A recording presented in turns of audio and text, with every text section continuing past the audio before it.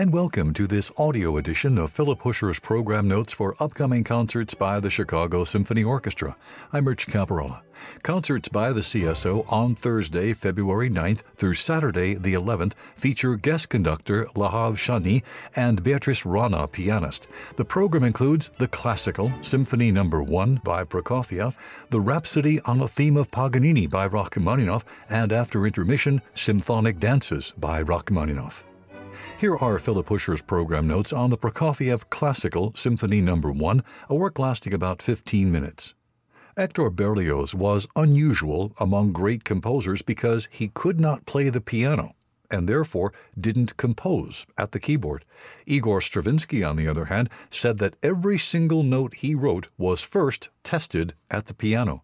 During Stravinsky's lifetime, music began to explore sonic worlds that the piano couldn't begin to suggest, and composers increasingly turned to the instrument only for occasional reference, like an old out-of-print book. Sergei Prokofiev composed this classical symphony to try his ability in writing away from the keyboard. Like most composers, who are also virtuoso pianists, Prokofiev regularly worked at the piano. When he decided to spend the summer of 1917 in a small village near Petrograd, now St. Petersburg, removed from the advances of war, he intentionally rented a place with no piano, suspecting that thematic material composed without a piano was often better. The surprising decision to write a symphony in the style of Haydn was perhaps suggested by the simple fact that Prokofiev did not regularly play the piano works by Haydn or Mozart. Their music was, therefore, in his head, not in his fingers. And the classical style, with its lucid textures, textbook forms, and straightforward harmonic procedures, made it easier to work without his familiar crutch.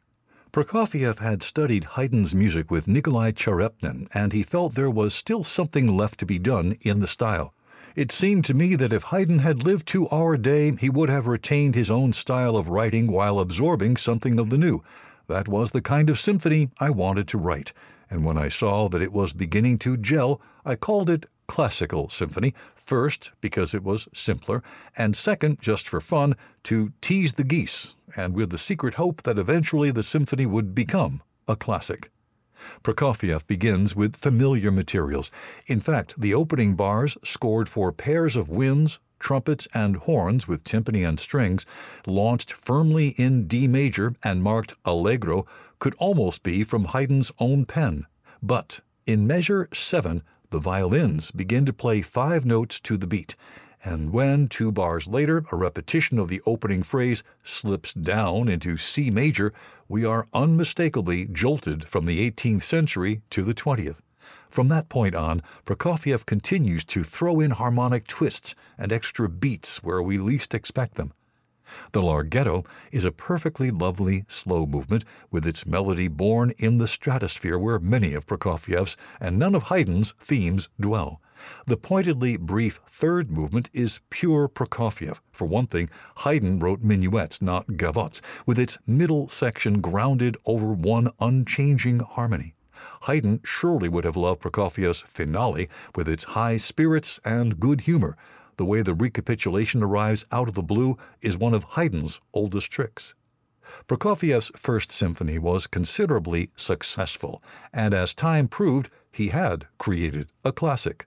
A month after the first performance of the Classical Symphony, Prokofiev was granted permission to come to the United States. He made his first appearance in this country on November 1918, playing a solo recital in New York City.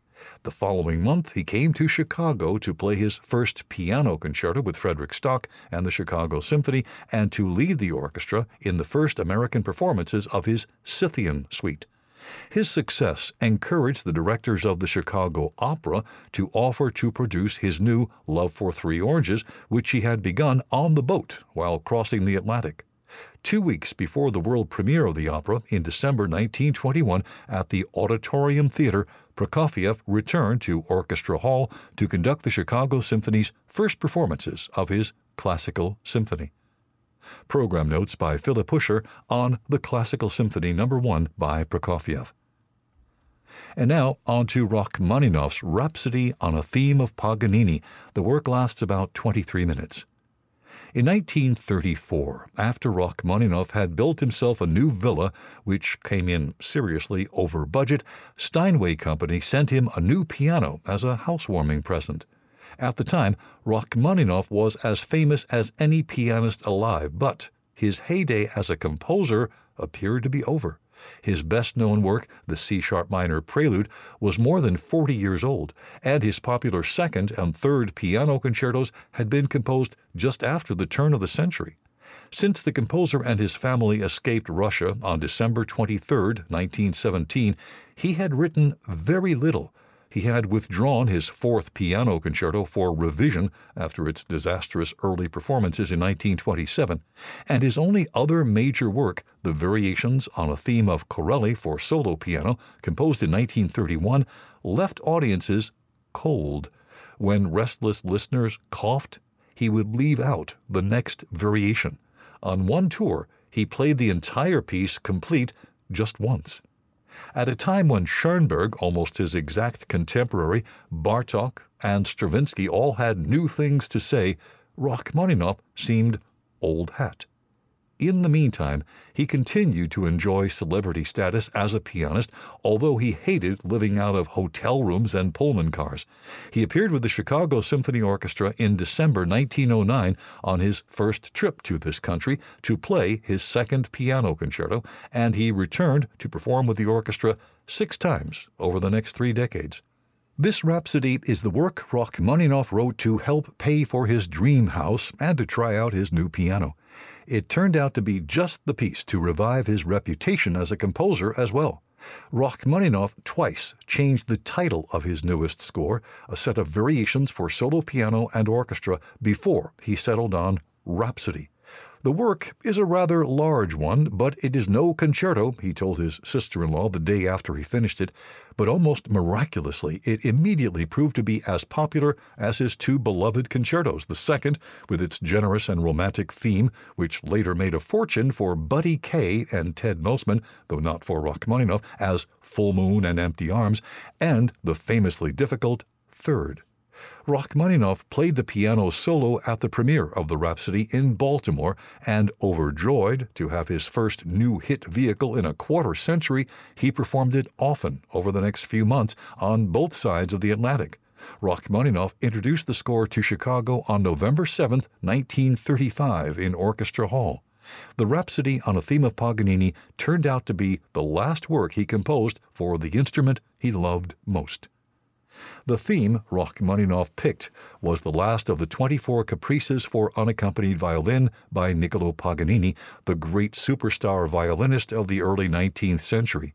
He was famous not only for his astounding virtuosity, but for his concert attire. He dressed entirely in black, and his off-stage antics, it was rumored that the 4th string of his violin, which produced an especially glorious tone, had been made from the intestine of his mistress, whom he had murdered. Rachmaninoff, himself one of the pianists who carried this great romantic virtuoso tradition into our century, was drawn to the same Paganini caprice that had already been arranged for piano by Schumann, Liszt, and Brahms, and would later be reworked by composers as dissimilar as Vito Lutoslawski and Andrew Lloyd Webber. Paganini's 24th Caprice is itself a set of 11 variations on a sculptural, rapidly leaping theme. Rachmaninoff does not begin with the theme, but with a variation instead. The orchestra sketches the harmonic background for the absent theme as if in anticipation.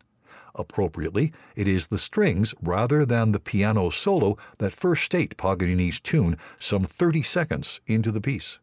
Rachmaninoff then proceeds with his variations, some dazzling and brilliant as diamonds, some sumptuous and soft, some as explosive as cadenzas, and one so achingly beautiful that it quickly became a great favorite with the public. "That one is for my agent," Rachmaninoff said at the time. The music is all spun from the curves and leaps of Paganini's theme until the 7th variation, when Rachmaninoff introduces the lumbering presence of the Dies Irae, a familiar phrase of plainsong from the Gregorian Mass for the Dead. Berlioz used it to breathtaking effect in his Symphonie Fantastique. The Dies Irae returns, this time in thundering octaves in the 10th variation. The music changes direction shortly thereafter, and then, with the 17th variation, all suspense and shadow, Rachmaninoff masterfully sets the scene for the great lyrical expanse of the now famous Variation 18. Its soaring melody, so fresh and magnificent that many listeners cannot believe that it all derives from one of Paganini's busy curlicues simply turned upside down. This lovely dream ends abruptly, and from there, through several brilliant variations and a quick cadenza full of octaves, it is mostly bravura and fireworks. The Dies Irae comes back one last time.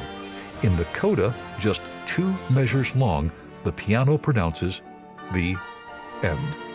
Program notes by Philip Huscher on the Rachmaninoff Rhapsody on a Theme of Paganini. I'm Rich Caparella. Thanks for listening.